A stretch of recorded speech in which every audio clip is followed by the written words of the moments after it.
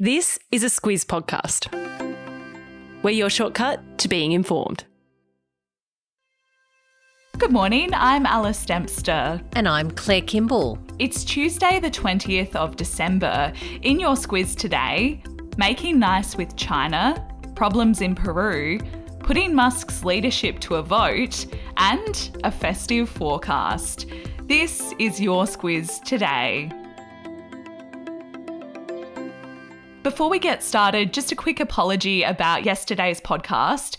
You would have been forgiven for thinking that we'd up stumps early, but we haven't. Our podcast publishing platform completely failed us, but we're up and running today and we'll be here all week. So let's crack on, Claire. Our Foreign Minister Penny Wong's making an important trip today. She's headed to China, Claire.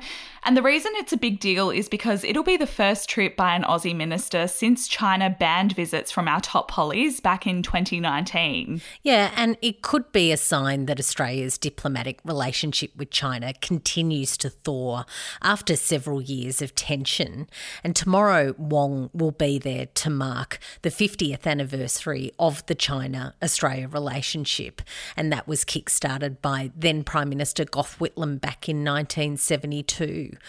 The visit comes just a few days after Prime Minister Anthony Albanese said that there would be, and this is the quote, further measures and activities which indicate an improved relationship. And of course that comes after Albanese met with Chinese President Xi Jinping at the G20 Bali summit in November. Yeah, that meeting was considered a pretty major milestone, and it looks like Australia is out of China's deep freeze and things are moving ahead now. As for what will be on today's agenda, Wong will talk to officials about ending China's trade tariffs and bans on Aussie exports. That's really important because there's about $20 billion worth of Aussie exports that are at stake. That includes wine and barley and meat, timber, lobsters, all sorts of things.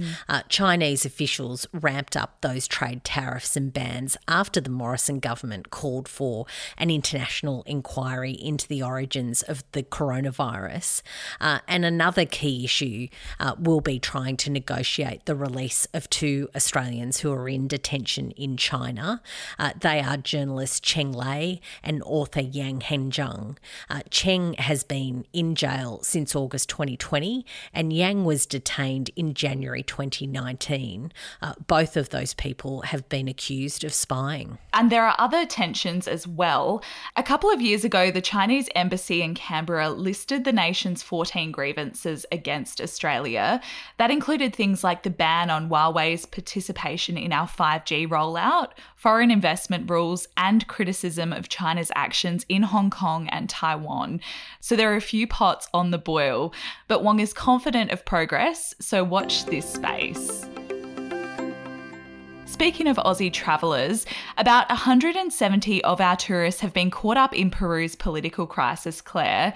Reports say many Aussies were stuck in the bucket list destination of Machu Picchu when train services and flights were suspended, but they've since started back up. And it's all to do with protests over the country's leadership. It started when Peru's former president, Pedro Castillo, was impeached and arrested on the 7th of December, so just recently, after he illegally tried to dissolve the Congress. The former vice president, Dina Boluarte, replaced him as president, but Castillo's supporters and others who are just unhappy with what's been going down have since taken to the streets. Reports say that at least 20 people have died in the protests, and the violence sounds pretty hectic. Yeah, Peru's authorities have declared a 30-day state of emergency as those in charge try to end these protests. Our Department of Foreign Affairs has also confirmed that about 170 Australians have contacted the embassy in Lima seeking assistance. So far, it's not aware of any Australians detained or injured. You and Siobhan talked about this yesterday morning, Claire, and now 3 of the 8 Melbourne Victory fans who are wanted by Victoria Police over the pitch invasion at Saturday's A-League game have been charged. They handed themselves in after police released images of the men they want to speak to about what happened at the match. So the men who have handed themselves in are aged between 18 and 23 years old, and they've been charged with various offences ranging from assault, criminal damage and public nuisance. There are other men who remain unidentified, but what Victorian Police say is that they'll be knocking on a few doors soon. In response to the incident, Football Australia has issued a show cause notice to the Melbourne Victory Club. That's right. The club has until 9 a.m. tomorrow to explain why it shouldn't face serious sanctions over the incident. And those sanctions include financial penalties and loss of competition points. Elon Musk and Twitter are back in the headlines, Claire.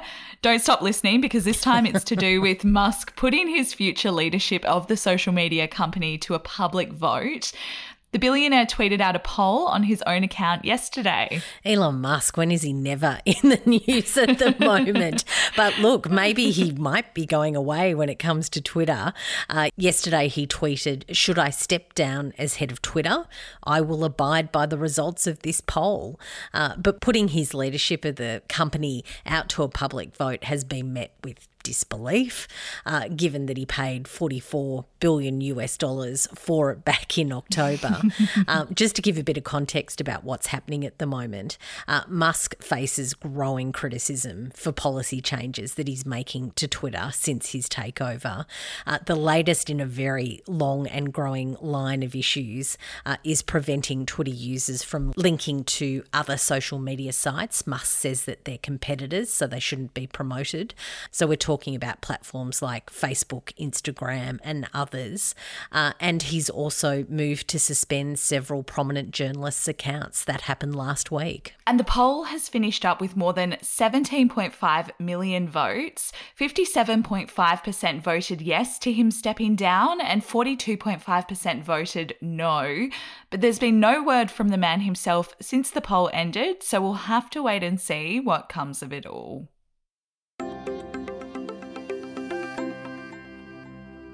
On to pressing weather news, Claire. The Weather Bureau reckons most of the country is set to have a sunny Christmas Day. Wouldn't that be amazing? So much of Australia has had so much wild weather recently, and of course across 2022. But the Bureau of Meteorology says that Darwin is set to be the hottest capital. They're heading towards 33 degrees Celsius on Sunday. Meanwhile, Hobart will probably be about the coolest with a top of about 21 degrees. Elsewhere, when you're looking at Sydney, Melbourne, Brizzy, Canberra, Adelaide, Perth, they're all set to go somewhere between 27 degrees and 31 degrees. What the Bureau says is that most of the country should get a bit of a break from this really cool and cold weather that many have been having. But it's not such great news if you're in the far north of Queensland and also in the Northern Territory. They're set to get hot and humid and stormy conditions. Yeah, meteorologist Dean Narramore reckons it's going to be the perfect weather for beach cricket, a barbecue or a swim in some of the states. So if all you want for Christmas is a nice day after the wild weather of 2022, it's looking pretty good. Squiz the Day, it's perfect timing for Christmas viewing. Holiday classic It's a Wonderful Life premiered on this day back in 1946. Yeah, as you say, Alice, it's a real classic Chrissy flick.